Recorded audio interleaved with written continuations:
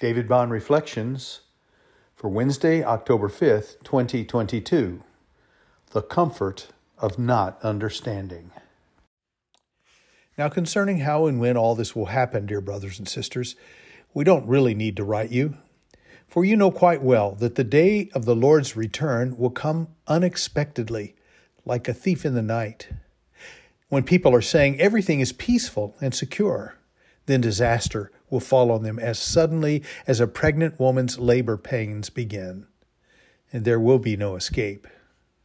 But you aren't in the dark about these things, dear brothers and sisters, and you won't be surprised when the day of the Lord comes like a thief, for you are all children of the light and of the day. We don't belong to the darkness and night. So be on your guard, not asleep like the others. Stay alert and be clear-headed. Night is the time when people sleep and drinkers get drunk. But let us who live in the light be clear-headed, protected by the armor of faith and love, and wearing as our helmet the confidence of our salvation.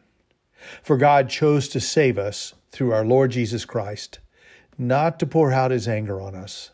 Christ died for us, so that whether we are dead or alive when he returns, we can live with him forever. So encourage each other and build each other up, just as you were already doing. 1 Thessalonians 5, 1-11, New Living Translation. Ask me about Jesus' love, his promise of forgiveness and compassion toward hurting people, and I'm clear. I know how to feel about those things. They occupy a prominent place of joy in my heart. I rejoice in God's goodness to me and to all people in Jesus. Ask me about God's glory, majesty, and creative splendor, and I'm clear.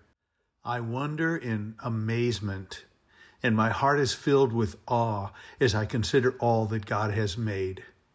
Ask me about the just and holy nature of God and his judgment against sin of every kind. I'm clear. Lord, have mercy. Forgive my sin. I have no hope apart from your grace in Jesus. But I don't have a clear understanding of how I am to feel about Jesus' second coming. I know how I feel in theory or in abstract. I know it's a good thing. It will be the culmination of all Jesus has done for us and for our salvation. It will be a time of grave upheaval and distress, culminating in a time of eternal bliss unlike anything anyone has ever experienced before. Somehow, though, I'm not sure how to combine those two. Fear and trembling with joy and bliss.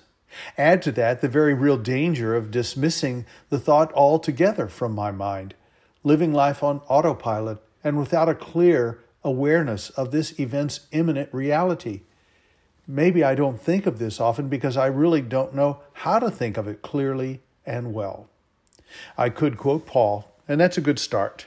For me to live is Christ, and to die is gain. That's Philippians 1:21. I could even quote Jesus. I have come to bring fire on earth, and how I wish it were already kindled. That's Luke 12:49. And there is always, come Lord Jesus, Revelation 22:20. It's been so long since Jesus promised his return, so long since Paul wrote to the Thessalonians. It's easy for me to put it in the back of my mind. It's easy for me not to think of it until I'm struggling with earthly woes and challenges. Then I'm praying that prayer. When I don't want to face the suffering, when I'm feeling inadequate to the challenges before me, I'm ready to pray, come Lord Jesus. But I'm reminded of two truths in regard to these feelings. We are not most fit for heaven when we are least happy on earth. And a roadmap of the future is a hindrance, not a help to faith. So there is my answer, faith. Take it on faith. Don't try to figure it out. Don't think I've got to have it all figured out. I don't need to worry so much about how I feel or how much I'm able to understand this mystery. I can simply believe Jesus' promises and the Bible's teachings. There, we will find comfort for our souls. David Bond Reflections.